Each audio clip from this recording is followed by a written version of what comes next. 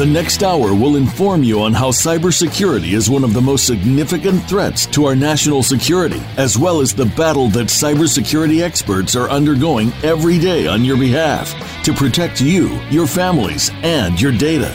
Welcome to Task Force 7 Radio with your host, the President and CEO of Task Force 7 Radio and Task Force 7 Technologies, George Rettas. Hello, everyone. Welcome to episode 148 of Task Force 7 Radio, the voice of cybersecurity. I'm Andy Pinello, pinch hitting for George Rettas. I want to emphasize that all opinions expressed in the show are my own and not that of my present or past employers. I'll never disclose any sensitive intelligence that I've been privileged to as a result of my current employment, and I'll never knowingly disclose any classified information related to any security clearances I presently hold or have held in the past with the United States government. And nothing I say during this show should be construed as legal or financial advice. Before we get started, I want to remind everyone that you can go online to the Cybersecurity Hub and read a recap of tonight's show and get other up-to-date cybersecurity breaking news at the very cool website, www.cshub.com. The Cybersecurity Hub is an online news source for global cybersecurity professionals and business leaders who leverage technology and services to secure their networks. The media professionals at the Cybersecurity Hub are dedicated to providing the latest industry news, thought leadership, and analysis in the cybersecurity space. So again, to check out a recap of tonight's show and to get other up-to-date cybersecurity breaking news, go to the Cybersecurity Hub at cshub.com. That's the Cybersecurity Hub at cshub.com.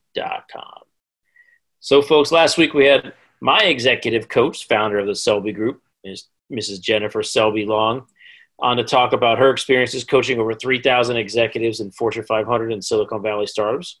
She provided great insight and advice on how to handle ineffective bosses, the do's and don'ts of leading yourself and others through crisis and change, how to lead and influence while working remotely, especially in these crazy times of the pandemic.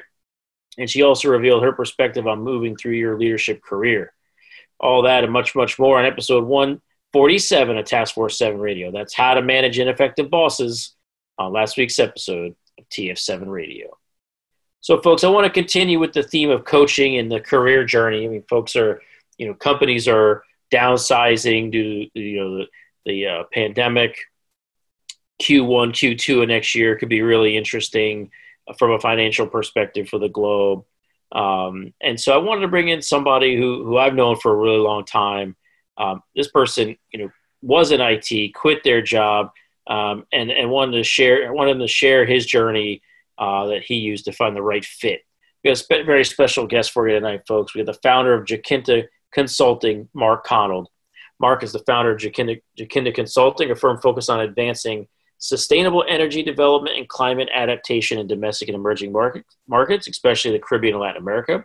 He focuses on the intersection of policy, finance, technology, and regulatory reform for private and public sector clients, as well as multilateral agencies. Mark is also a senior fellow at World Watch Institute, where he continues building on the groundbreaking work he led with sustainable energy roadmaps for individual governments and regional entities. He spent 3 years supporting the U.S. Army's Office of Energy Initiatives to implement energy resilient solutions at military installations across the United States.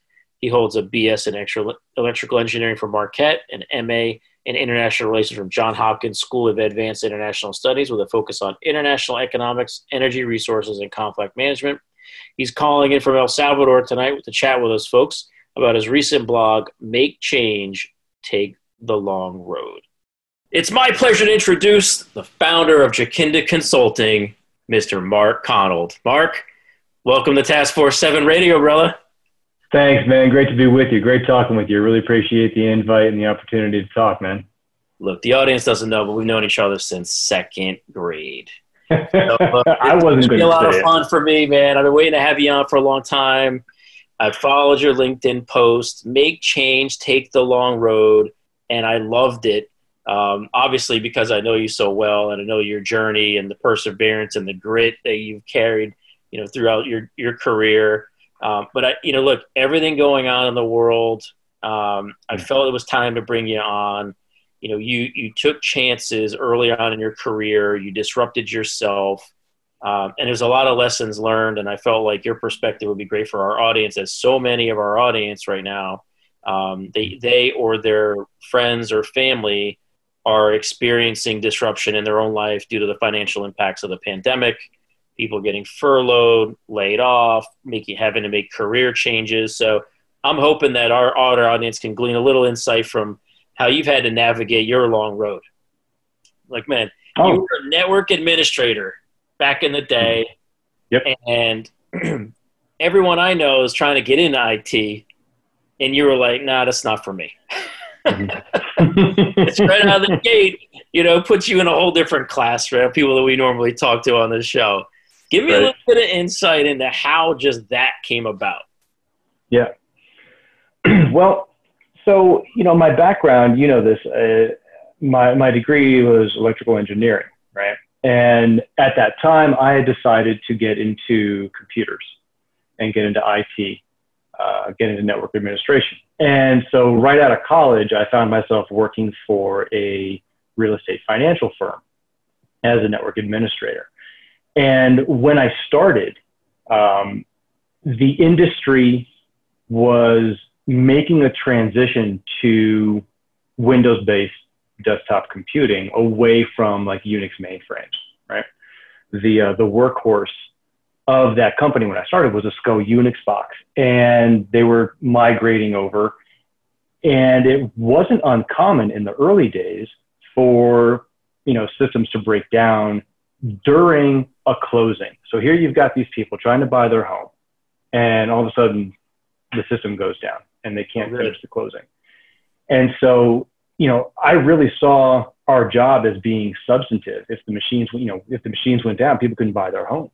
And that was, that really gave it a sense of purpose for me. As the years rolled by, very quickly, the technology just, advanced by leaps and bounds, and the company grew bigger and bigger. And even though that original piece was still part of the work, it transitioned to more of the company getting so big where we really weren't having as much impact, I saw, other than, people were working at the bottom line trying to raise the stock price for the company. And not that that's a bad thing, but there was sort of a disconnect between feeling like there was a purpose, feeling like there was an end result that I was really a part of. So after I think it was like 5 or 6 years, I had this feeling. I woke up one day and I said, I need to be doing something more impactful with my time and talents. The challenge was I didn't know what I wanted that impact to be, and I didn't know what those talents were, to be honest. And so after some planning and some deliberation and a lot of discernment, I just decided to quit. I walked out. It wasn't because the team I was working with wasn't great. I loved working with them. And I'm still, a tech geek, as I like to say. I just felt that working as a network administrator in that particular capacity wasn't the best use of me, and I wanted to go find what was. And to do that, it required that, at least at that time for me, that I walk out the door and put myself out there. So was it like a Jerry Maguire moment? Everybody come with me. I know. Yeah. And I walk in, everyone's applauding me and then saying off to the side, out of the side of their mouth, he'll be fired by the end of the week. I love it. Dude, did you even have a job lined up? Nope.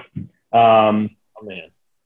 And that was, and whether or not that was the right move, the right decision, it worked out for me. And I had that flexibility. I had that luxury because I didn't have anybody depending on me bringing in a paycheck besides me. I wasn't married, didn't have kids. So to take that gamble, if it didn't work out, the only person who would really suffer would be me. Now, it was still relatively risky because I had a mortgage and student loans to pay. Those two things did not care about me finding the ideal use of me. So it wasn't like I had my epiphany that I needed to quit and then left the next day. It took me about, I would say, a year and a half to get things lined up. I made sure I had some money stocked away so I could float for a while I looked for, whatever was going to come next. And I had been doing some side IT work for individual clients, people who just wanted to have their home network operating correctly, or they, just got the new iPod when that was the bleeding edge of technology. and they were trying to get it to connect with their computer and move their music all around through iTunes. So I had a list of private clients that I was still doing work for on the side, and that was bringing in some money, and a couple of other projects lined up. But the day that I walked out the door, which was August 4th, 2005, I celebrated every year as my little mini Independence Day. I did not have a job lined up to go to immediately thereafter. So tell the audience a little bit about the process that you took on or went through to start to head down this journey. A lot of it can be just categorized as personal growth work, right? And I write about this in the article. One of the helpful exercises for me early on was visioning what the end looked like.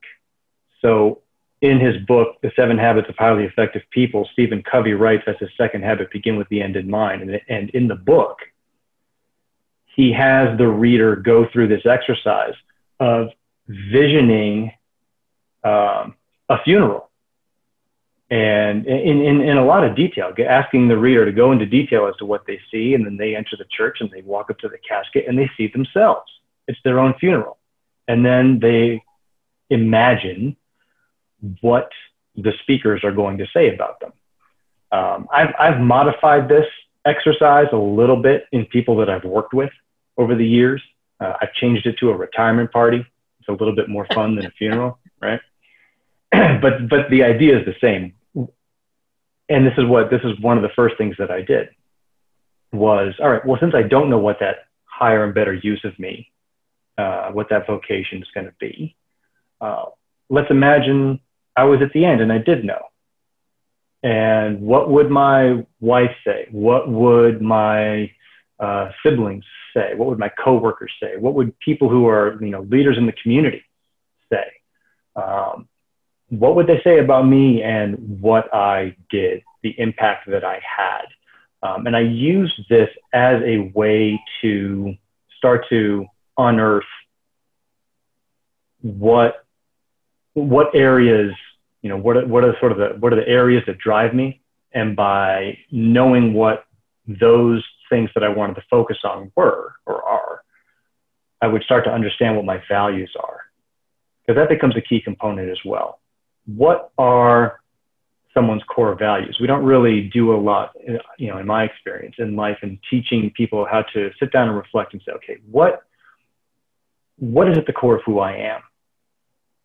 And no matter what I do, because these days people change careers much more quickly than they ever did before, and interests come and go, and we have more flexibility to make these kinds of changes in our lives. However, the values that are central to us, those don't change. Those principles don't change no matter what. And if you start from there, you can elaborate on, okay, even if I don't know exactly what it looks like, I can start weeding out things that I thought might have been aligned with that. And I can explore things that I think still are aligned with that. So that was one of the first exercises I did. And then there were a handful of others. I had a great opportunity to go do a day-long test of aptitude scoring. It was about 8 or 9 hours long. And throughout the day, I had taken a test where they threw a bunch of words at me that were just made up words, but it was basically another language. And then after I studied those words, I went on to another thing. I came back and they tested me on those words. And that was a test to see what's my aptitude with respect to language. What was my aptitude with respect to working with numbers and picking out patterns? What was my aptitude with respect to working with 3 dimensions? They had a 3-dimensional puzzle, this block of wood cut into various shapes that really only came together one way to remake that block. And I couldn't do it. And at the end, when I got the final analysis of everything, I'm not good in 3D space. my mind just does not work that well, which, going back to my time as an engineering student, now I understand why 3D calculus was so hard for me. My mind just looks at it and says, yeah, no problem. Good. We talk about, like we talked on the show last week around, man, I wish I had the insight into me that I do now, later in my career, earlier on in life. We've been struggling this whole time because we don't have the tools that we have now as executives, right? Oh man, then. If the things I knew, if it's that whole idea, youth is wasted on the young. If I knew then what I know now, particularly about this journey, this process, how would I have done it differently? How would I, would I have even left IT? If I know now, if I had this back then, I don't know for certain that I would have made such a drastic change.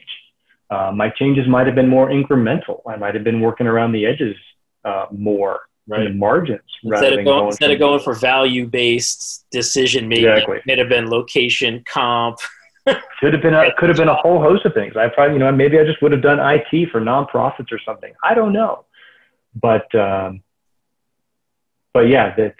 if I had this information about myself earlier on, what I knew I was good at naturally, what environments I know I thrive in, what is the best use of me? What is putting me in a position where, as I'm doing it, I am just engaged to do it more. If I had known these things sooner, what a difference! I think it would make for a lot of us if we knew how to do that. I agree, man. There's so much. I cannot wait to dig into this a little bit more. But hey, folks, we got to transition to a commercial break here. So hey, if you're a social media junkie, don't forget to follow TF7 Radio on your favorite social media platform. Follow us on Twitter, LinkedIn, Facebook, and even Instagram by searching @TF7 Radio. And you'll be connected to the extended TF7 family on your favorite social media platform. For any inquiries regarding sponsoring the show or suggestions for topics or guests, please email George directly at george.reedus@tf7radio.com. That's george.reedus@tf7. That's with the number 7, folks, radio.com. We're going to pause for some quick messages from our sponsors, and then we'll be right back with founder of Jacinda Consulting, Mr. Mark Connell. So whatever you do, don't go away. You're listening to Task Force 7 Radio, the voice of cybersecurity. Become our friend on Facebook. Post your thoughts about our shows and network on our timeline. Visit facebook.com/Voice America. You can't see it. You can't smell it. You can't taste it. But it can bankrupt your company. It's internal risk. Insider fraud, ethics violations, and remote workforce risk have plunged many a company into reputational crisis. Don't be one of them. The corporate investigative team at Blue Coat have managed cybersecurity and risk mitigation in the White House, Silicon Valley, and everywhere in between. To see how Blue Coat can help protect you, visit trustbluecoat.com. As CISOs manage known malware attacks, they also contend with the unknown unknowns. With 24/7 hacker innovation, where do CISOs place their next security investment bet? Find the answer with SINET. With forums and public and private partnership dinners in Toronto, London, Singapore, Tokyo, and across the U.S., SINET is a mission-focused, purpose-driven global community, advancing the next generation of cybersecurity solutions. As an entrepreneurial ecosystem super connector, SINET brings innovators, top cybersecurity professionals, solution providers, investors, and government executives into a collaborative alliance. Join SINET's global community to empower your organization and the industry to defeat hackers with cybersecurity's next generation of innovation. Learn more at security-innovation.org or Google SINET, SINET. In today's interconnected world, digital transformation is taking us on a journey towards exciting new ways to work, live, and communicate. In business, staying out in front of the competition means pushing the boundaries of the status quo and exploring the possibilities of the future. However, pushing forward into this fast-changing digital landscape brings a new level of uncertainty and risk that must be measured, understood, and managed. By delivering state-of-the-art cyber risk analytics, X Analytics is setting the standard to bring business clarity to the complex cyber threats organizations face each and every day. When it comes to understanding your financial exposure to cyber risk, trust what the global cyber insurance industry and Fortune 500 companies trust. Trust X Analytics to guide you through the uncertainty into cyber risk clarity. For more information about X Analytics, visit our website today at x-analytics.com. That's x-analytics.com. X Analytics, setting the standard in the enterprise cyber risk management. Have you friended us on Facebook yet? Why not? Just go to facebook.com/Voice America or search for the keywords Voice America. Once you are part of our Facebook network, you'll receive daily messages about what's happening with our shows, this week's featured guests, and new happenings at the Voice America Talk Radio Network. And you can add your voice to the always active discussions on our timeline. Just go to facebook.com/Voice America or search for Voice America.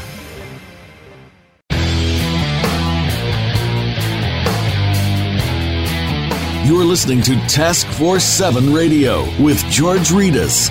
If you'd like to find out more about our program, please visit the website at taskforce7radio.com. Again, that's taskforce7 with the number 7 radio.com. Now, back to this week's show. Here again is your host, George Ritas. Welcome back to Task Force 7 Radio, the voice of cybersecurity. We're back with founder of Jacinta Consulting, Mr. Mark Connell. Mark, so you took the leap of faith, brother. Your job, right? So there you were, jobless, bills, thankfully just you. But what was that first job after you self-evaluated yourself and figured out what you wanted to do with your life?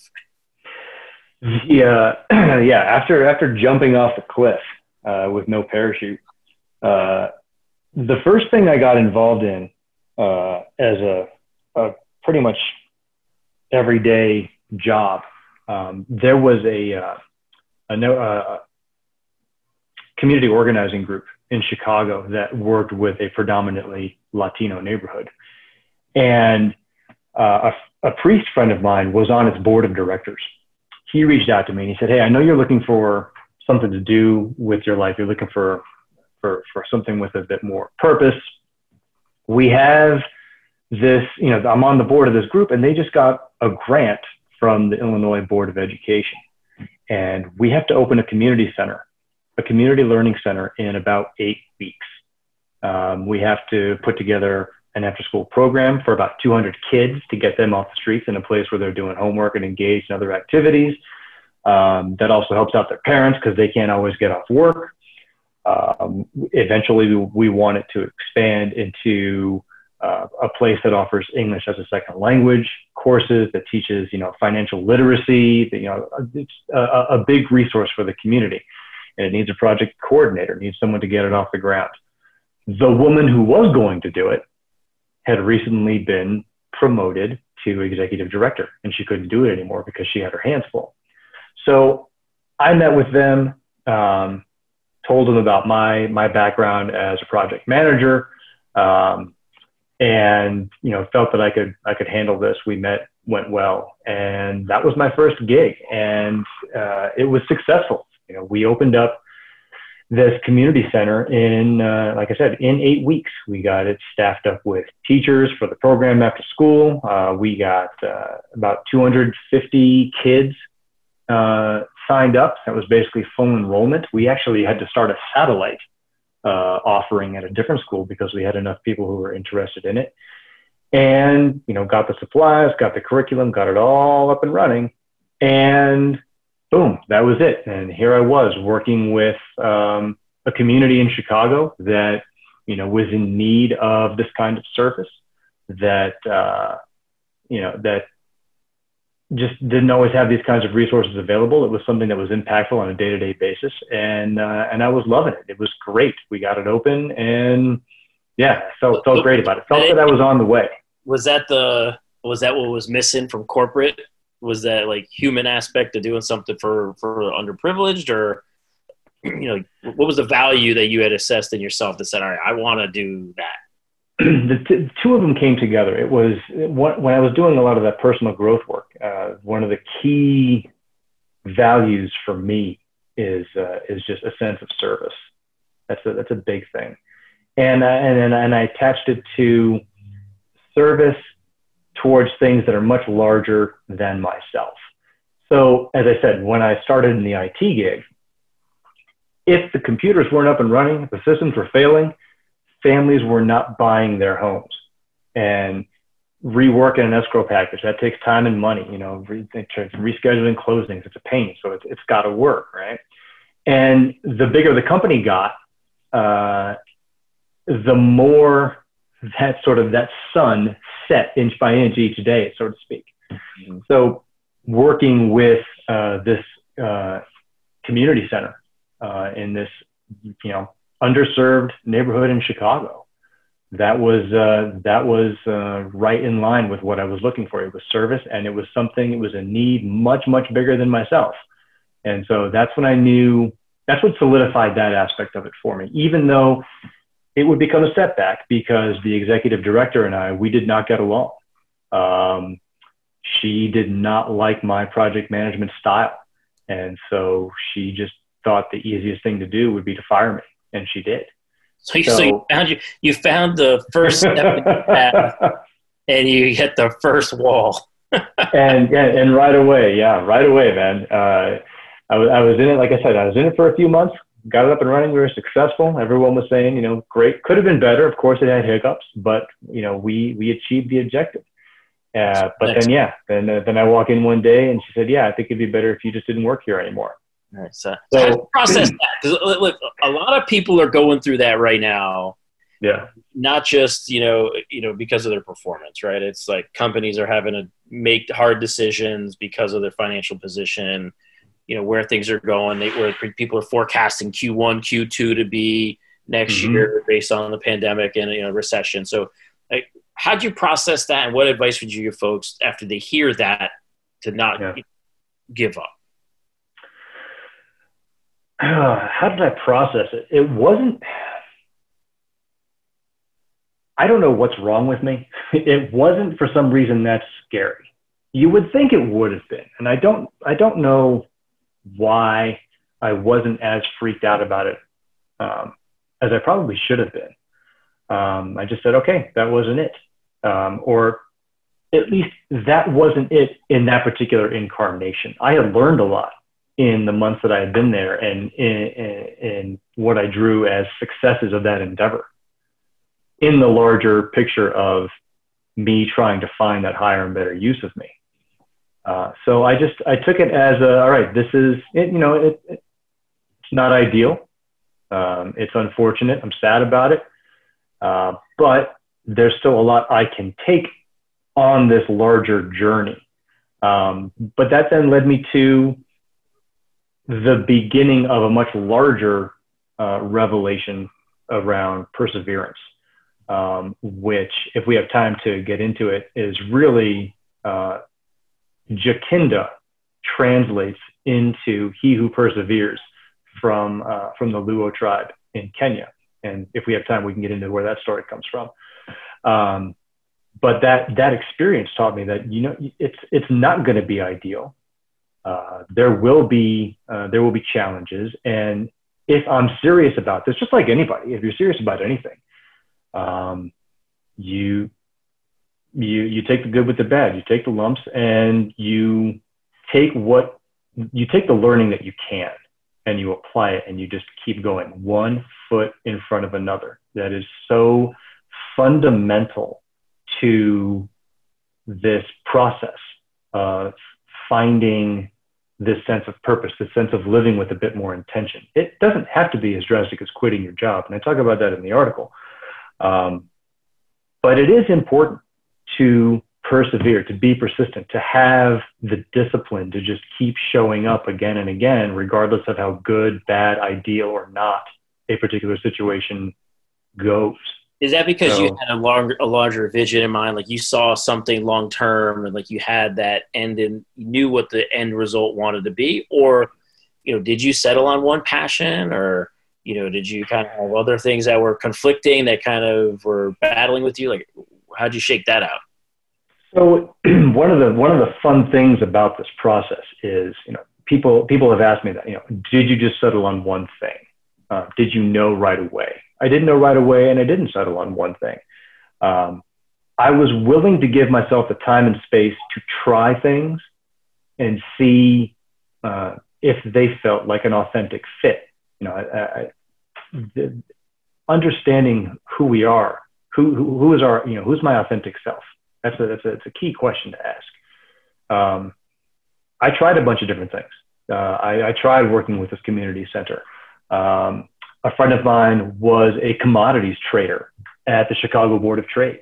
And I thought maybe that was an avenue into what I wanted to do. I heard about what he did and it sounded interesting. And so he let me shadow him onto the floor at the Chicago Board of Trade. I don't know if you remember the scene in Ferris Bueller's Day Off where they're at I think it's the Mercantile Exchange, and you got a bunch of traders on the floor throwing hand signals and shouting and this and that and the other. He brought me down into that, and I watched him work for a day.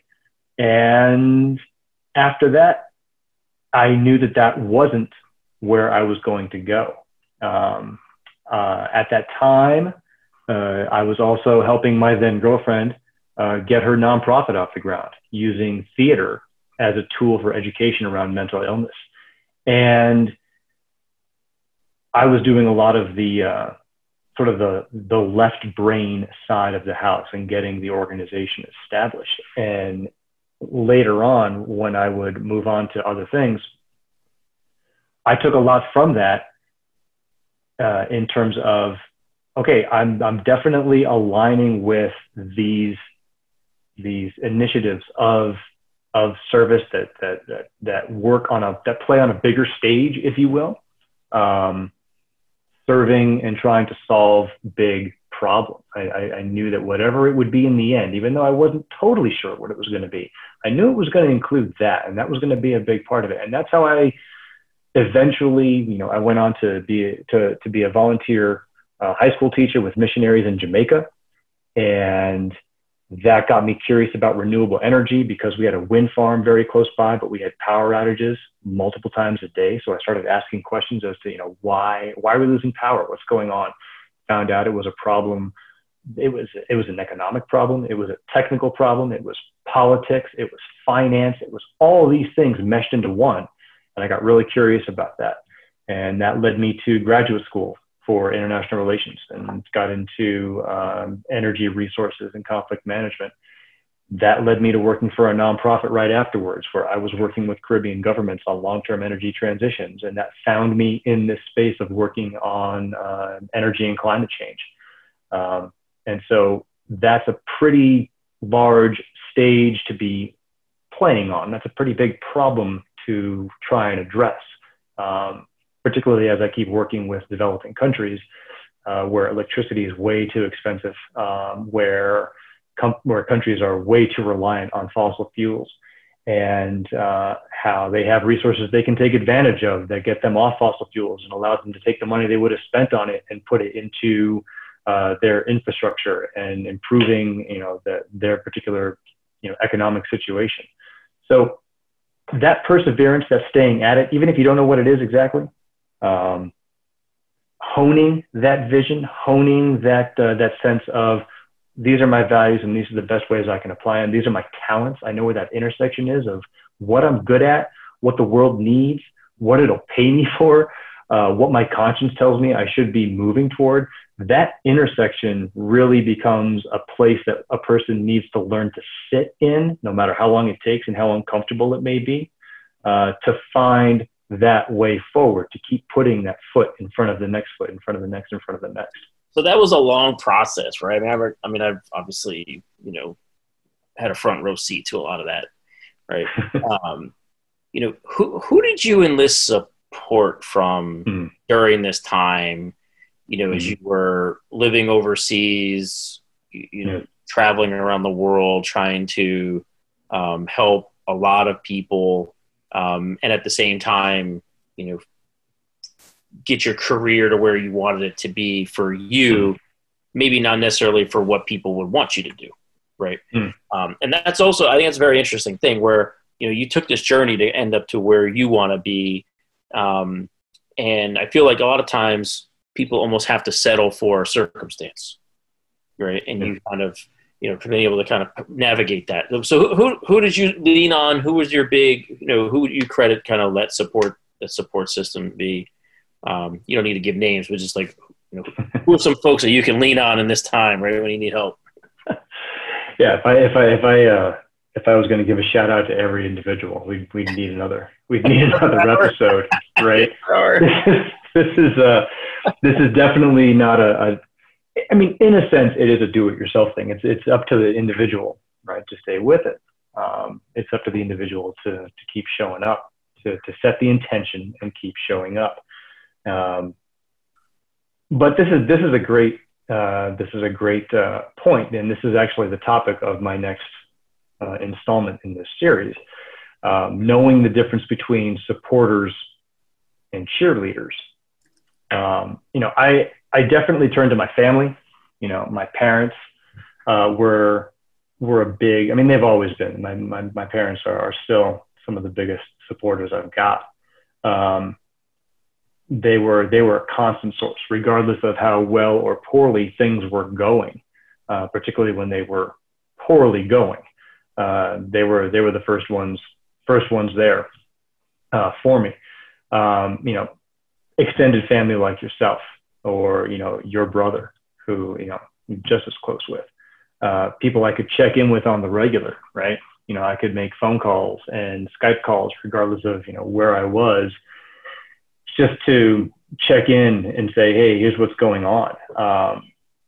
And the more people found out about it, the more friends found out about it, the more they told me, hey, I want to be there for you. I want to support you. What's the best way I can do this? You're all over the place in these different countries and doing these different things. How do I keep up? And this is where, when I first started this process, I had fear and anxiety about the whole thing. And a friend really challenged me to make myself vulnerable and said, share how scary this is for you with people, because I think people would want to know this for their own selves, because they may be going through something similar, and because we know and love you and want to support you. So that's where I started my blog originally, back in 2005 on this. And then as the process moved forward, it was less about how do I process this, this decision, this move in my life, into, hey, everybody, here's what I'm up to. And people were throwing comments and emails and hitting me up and just saying, hey, you're doing a great job, keep it up. But in there was also a group that I turned to. These are the cheerleaders. These were people who, whenever I had an idea, whenever I said, what, I think this might be the direction I was going, they were the first ones to challenge me to say more about it. Ooh, what about this? What does it look like if you do this? How does this work? Yes, I think you can do this. Why are you limiting yourself to only that? Why don't you push yourself that much further? When you've got supporters, they're there for you. They got a hand on your back. They're telling you can do it. They want you to succeed at every turn. But cheerleaders carry in them a little bit of a different fire that says, not only can you do that, you can do more. They see a potential in you that you don't even see in yourself. It's almost like having that mentor that's going to say, yeah, that's great, and here's a bit further that I see for you. And I don't care how radical and crazy it sounds to you, I know you can do it. And so to have both of those sets of people is important. And one of the keys I'm going to point out in this next article is, don't be surprised if the people who you thought were going to be cheerleaders are not. I would turn to my parents and I'd say, I thought my parents would have been a little bit more fired up about this idea that I have. Well, they're my parents. All right. They've known me my whole life. The good, the bad, and the really bad. And they're too busy being my parents, being concerned about my well-being. They've got too much of a front row seat where they're invested differently. They can't be a cheerleader or a mentor like that.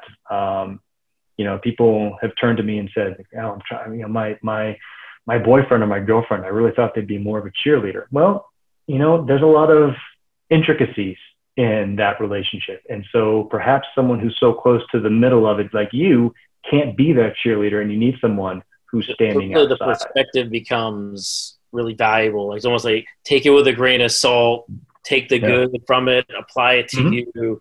That makes a lot of sense. So in your blog post, you make a statement that I want to dive into a little bit. And it says, above all, take that first action, no matter how small, get a sense of what that risk feels like, and notice that the world looks marginally different as a result. Unpack that for me. Sure.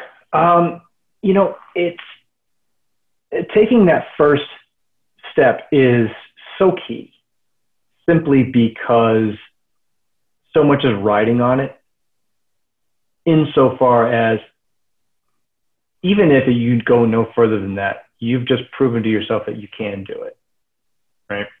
You've just proven that you are responsible for the life you want. You are able to take action on it and do something about it. So if you want it, you're going to be the one to do it. You are going to be the one to make it manifest. And that, it's even something as small as, people can love their job. You don't have to quit your job. You may love what you do for a living, but perhaps you want that deeper sense of fulfillment, and it's something as simple as getting involved in your community, but you don't know exactly how to do it. And hey, look, there's a community service project that is an after-school tutoring program, and someone thinks to themselves, oh man, that sounds like something that would really bring me a sense of fulfillment. But I'm not a teacher, and those are professionals who have done it. I'm scared to just walk in that room and say, I want to help. People live with that fear. They make it up in their head like, this is going to be something drastic. If I walk in there, they're going to laugh me out of the room. People like their comfort zone, right? They like that comfort zone. Absolutely. But if you go and just take that step, just walk into that organization and say, I don't know how I can help you. All I know is I want to help. I dig what you do, and I want to be a part of it. And then go home from that and just, how is your experience? How is your knowledge different about, you were able to walk out the door, you were able to go take a very specific action and come home, and you have moved the ball further than it was before. You are further down the road than when you woke up in the morning. How does that feel? And do you want more of it? That's it. So it seems like, self-reflection is a big part of this, but also take risks, collaborate with people,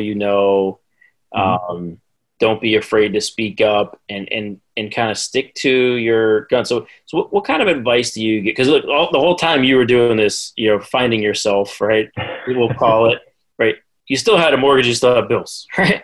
So, so let's dive in just real quick before we go to a break on, hey, look, people get furloughed, they get laid off, family bills, right? They got to go through this process, and at the same time, they got to find a way to bring in some cash to kind of keep everything going, right? Yeah. What advice would you give the folks that are in that position where they got the bills are stacking up, they're going through the process, but I gotta put food on the table?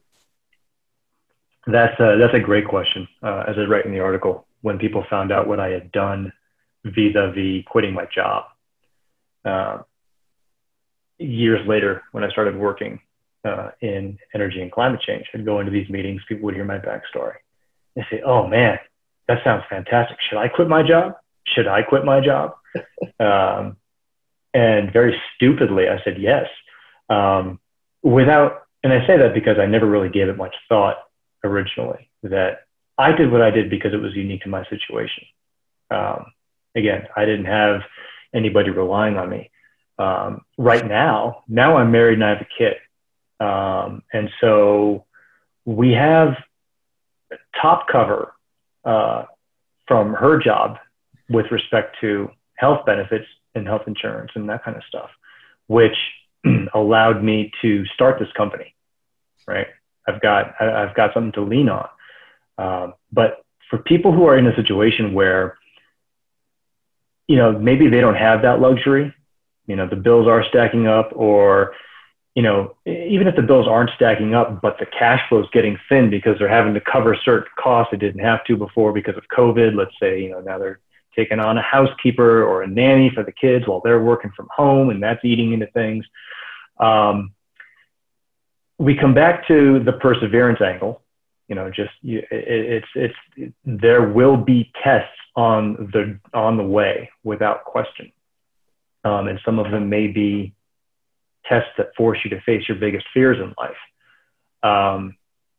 But again, if you have a sense of, I believe, if one has a sense of those core values and who they are, if they have that network they can lean on, if they have that sense of this is not going to be something that defines me forever, this moment, this hardship, this trial, and they have a sense of where they want to go, and they are proactive, they take responsibility and go after getting what they want, finding the solution that they want to find. My experience has been inevitably the pieces will come along. They may not look exactly as you thought they would. And you may not be able to see all the pieces looking forward. You may not be able to see the entire trajectory until you look back a little bit.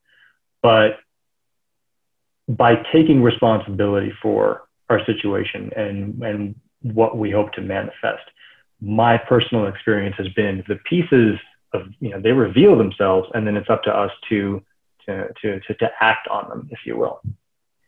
Yeah, I love it, man. Because right now, people are in a position where they're having to reconsider even starting over in a new industry, right? Completely start over, right? And watching that process of folks having to think through it, just having these fundamental things to think about is important. It's one of those things where, moments of disruption, moments of crisis can be opportunities and chances to do things that we've been wanting to do. Again, if the people who rely on you, assuming there are, assuming you have that, are taken care of, and you have an opportunity to try something, and particularly in such a no holds barred, almost anything goes moment like this. Yeah. There's almost no reason to not at least try, assuming you got the bases covered. If you're on your own, and like I said, no one's going to go hungry for want of a paycheck but you, and you feel like you want to roll those dice, it'd be hypocritical of me to say no. But this is an opportunity to try to stretch ourselves, to try new things, and maybe try new industries, maybe try new ventures, assuming that the bases are covered. Again, I didn't walk out the morning I realized I didn't want to do my job anymore. It took me a good year and a half to get to that point of lining up certain resources so that I could at least float for a while and try and figure something out. So I would say that in this moment, sort of the same applies. You got to make sure the bases are covered. And if you're having trouble just even doing that much, then I would counsel focus there first, but don't lose sight of the opportunity to try something. And it doesn't have to be trying something like quitting and going and trying something. If you can manage it, like I said, to find mentors or people you can shadow, to say, I'm curious about this industry. I'm curious about this job. I think this might be a fit. Is there someone I can follow around for a day or two and see? And okay, well, maybe that job wasn't all it was cracked up to be. So no, I don't want to go there. That's off my list. And sometimes knowing what's not on your list is just as important as trying to find what will be on your list. Yeah, good advice, man. All right. Hey, look, we got to take another short break to hear from our sponsors, but don't go away, folks. We'll be right back with more from our special guest, founder, Jacinda Consulting, Mr. Mark Connell. You're listening to Task Force 7 Radio, the voice of cybersecurity. Become our friend on Facebook. Post your thoughts about our shows and network on our timeline. Visit facebook.com/Voice America. As CISOs manage known malware attacks, they also contend with the unknown unknowns. With 24/7 hacker innovation, where do CISOs place their next security investment bet? Find the answer with SINET. With forums and public and private partnership dinners in Toronto, London, Singapore, Tokyo, and across the U.S., SciNet is a mission-focused, purpose-driven global community, advancing the next generation of cybersecurity solutions. As an entrepreneurial ecosystem superconnector, SciNet brings innovators, top cybersecurity professionals, solution providers, investors, and government executives into a collaborative alliance. Join SciNet's global community to empower your organization and the industry to defeat hackers with cybersecurity's next generation of innovation. Learn more at security-innovation.org or Google SciNet, S-I-N-E-T. In today's interconnected world, digital transformation is taking us on a journey towards exciting new ways to work, live, and communicate. In business, staying out in front of the competition means pushing the boundaries of the status quo and exploring the possibilities of the future. However, pushing forward into this fast-changing digital landscape brings a new level of uncertainty and risk that must be measured, understood, and managed. By delivering state-of-the-art cyber risk analytics, X Analytics is setting the standard to bring business clarity to the complex cyber threats organizations face each and every day. When it comes to understanding your financial exposure to cyber risk, trust what the global cyber insurance industry and Fortune 500 companies trust. Trust X Analytics to guide you through the uncertainty into cyber risk clarity. For more information about X Analytics, visit our website today at x-analytics.com. That's x-analytics.com. X Analytics, setting the standard in the enterprise cyber risk management. Have you friended us on Facebook yet? Why not? Just go to facebook.com/Voice America or search for the keywords Voice America. Once you are part of our Facebook network, you'll receive daily messages about what's happening with our shows, this week's featured guests, and new happenings at the Voice America Talk Radio Network. And you can add your voice to the always active discussions on our timeline. Just go to facebook.com/Voice America or search for Voice America.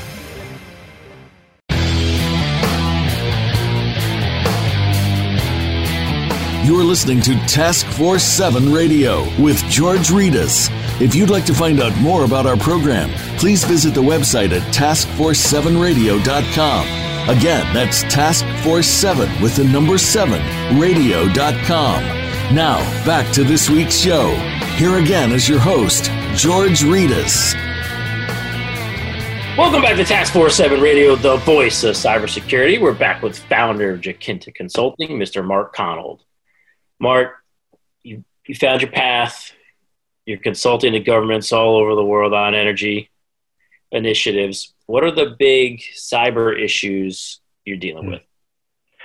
So it's amazing how rapidly the intersection of energy and cybersecurity is unfolding. Prior to the work I'm doing now, I had a chance to consult be a consultant at the Army's Office of Energy Initiatives. And these projects that were being put into military installations were there for resilience reasons. You know, if there's a natural disaster or if there's a man-made disaster, how do we ensure that these places still have the energy resources they need to continue mission? And the cyber component of these projects was so elaborate because in those kinds of situations, if there's anybody who needs to make sure that their systems are secure, you know, given the multitude of things that they take on as responsibilities, it's them. Blockchain is being used more and more for energy transactions, large-scale energy transactions. It's really a technology that is helping to revolutionize the industry because you see in the headlines, you'll see that Google or Apple or some other large company has committed to a renewable energy offtake agreement, and that contract is going to be managed through a blockchain register to track flows of energy and money. And the more that technology takes over, the more cybersecurity becomes a key element to this industry. With respect to climate change, what we're seeing is, first of all, it's not so much cybersecurity per se, but it is just that, first of all, IT infrastructure is becoming more and more exposed to the increasing impact of climate events. As you and I were saying, that Northern Virginia, that area of Northern Virginia is one of the heaviest hubs for global internet traffic. If that were to become a victim of increased tornado activity, let's say, due to changing climate patterns, that becomes an issue. The more that cyber actors can take advantage of early warning systems and cause a false alarm that actually incites mass panic. Now, cybersecurity has entered into the realm of climate change. So it's becoming an increased element.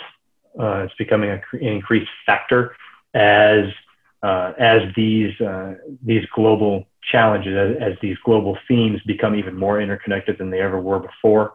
And so it's something that I think in the past, when the smart grid started to roll out, people really weren't thinking too much about the fact that there might be a foreign actor trying to infiltrate our grid and bring it down, or trying to infiltrate, city traffic systems to try and cause some kind of panic or some sort of incident. But that is, that's increasing. We saw not too long ago the issue in Ukraine, where Russia was able to infiltrate their electricity grid and bring down a lot of assets and leave a lot of people in the dark. If it weren't for some remaining Cold War era architecture, actual analog switches, they probably would have been in a worse situation than they actually were. So cyber in the realm of energy and climate change is becoming an increasingly important topic. And the more we have professionals in there thinking about what's the next challenge, what's the next risk, that's always sort of like the most important risk is the next one that's going to come along, the better off and the more secure these areas are going to be.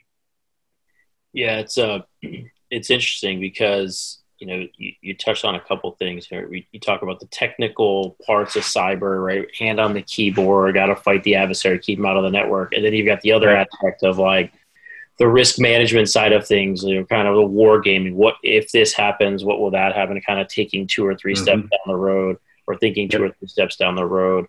And sometimes that's a different skill set for sure. But the combination of the two need to work together to get there.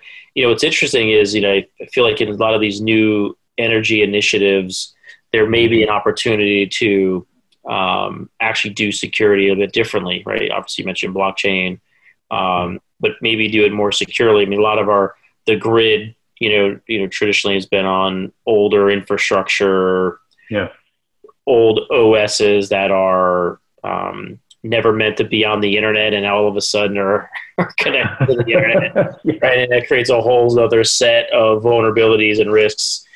So we may have an opportunity here to through these initiatives to start to do things a little differently and kind of hopefully secure the grid in a different way. I don't know, more about this than I do, but it would be interesting to see if there's a point at which they two kind of, one new grid takes over that for the old grid, or they're always going to be kind of dependent on each other. So, this is a question that comes up a lot, in the trade shows and conferences I get to present at and things like that. People are talking about, we know we need a different grid. One of the solutions that is really growing and I think really has a chance to transform things for the everyday consumer is a grid in which assets are smaller and more distributed. However, in order to facilitate, let's say, a grid where with the proliferation of electric vehicles, you're driving to your job and it's charging during the day. And then you take it home at night and it plugs into your house. And now you're powering your house with the energy that you stored in the battery of the car. Or, when you plug it back into the grid, now the grid is actually drawing off your battery for a certain time because it's trying to meet a peak demand during the day when air conditioning is going.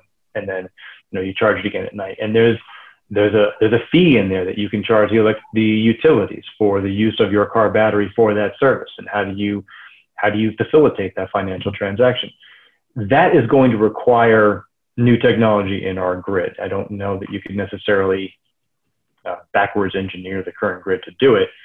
Can you have the old grid running in parallel to the new grid? You probably could, but you'd need to understand, what, for the sake of what? Is it just so that we can keep certain assets alive because we don't want to retire them? Is it a safety issue so that if the digital goes down, we have the analog to fall back on? Any sort of infrastructure plan, let's say that we actually get around to implementing some sort of nationwide infrastructure overhaul. This is, in my opinion, an area where some serious thought is going to have to be applied from origin on the graph outward.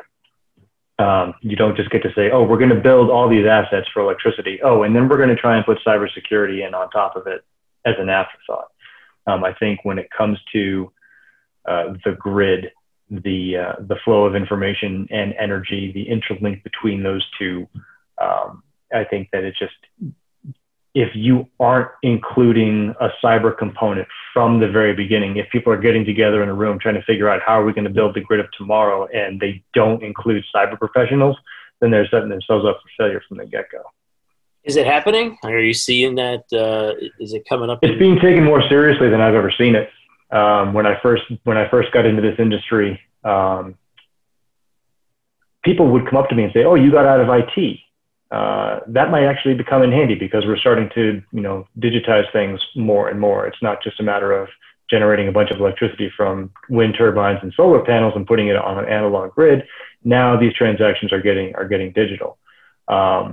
And that was about the extent of it. And then, I was presenting at a conference last October, and they brought in a blockchain specialist from Australia, a guy who, he knows his stuff backwards and forwards. And he was just talking about how this technology and these solutions are becoming fundamental and almost have to be something you think about before you even think about what's the asset you're going to actually implement electricity-wise.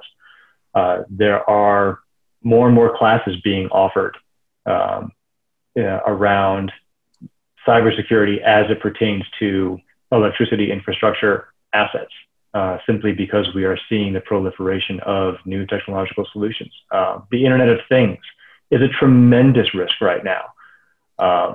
You could cruise by someone's house and just do a quick scan, and all of a sudden you realize they've got one of those. I still think it's pretty nifty. Not that I have one, but you get these light bulbs that you can control with your cell phone. You can change the hue of the lighting. You can change it from any color on the spectrum. You can do it with your cell phone. That's great. It connects to your router. That's fantastic. Well, if that's wide open, your entire home network is now exposed. And so all of these things that are supposed to be making our lives easier, these devices, these appliances, everything that's supposed to be helping us with energy efficiency, and just ease of use and interconnectedness, and all of it. It's incredibly exposed at the moment, and this is something that is I don't think the risk is as wide known as it should be, and I would love to see more professionals coming into the space trying to figure out all these devices that are fantastic, that are making our lives easier, that are helping us. They need to be more secure, and we haven't really thought about that all the way through. Yeah, I appreciate your perspective, man. All right, so look, before we roll out of here, 30 seconds. If you had to go back and tell yourself before you quit your job, what would you tell yourself? You can do it. Don't be afraid. You have, and this is specific to me, you have nothing to lose. Because then I didn't. I do now. I don't think I'd give the same advice to myself now. But you can do it. Take the risk. It's totally worth it. Believe in yourself. Persevere. Perseverance, as the slogan of my company, perseverance finds a way. And you're listening to your gut. You're doing the right thing. I love it. I really appreciate you coming on the show, brother. Oh, I appreciate the opportunity to talk to you, and hope we have a chance to do it again, man. My man. All right, folks, time for us to bounce up on out of here. But before I go, I want to remind our listeners to visit the Cybersecurity Hub to get a recap of tonight's show and get other up-to-date cybersecurity breaking news at www.cshub.com. That's the Cybersecurity Hub at cshub.com. Thanks for tuning in. You're listening to Task Force 7 Radio, the voice of cybersecurity. Stay frosty out there.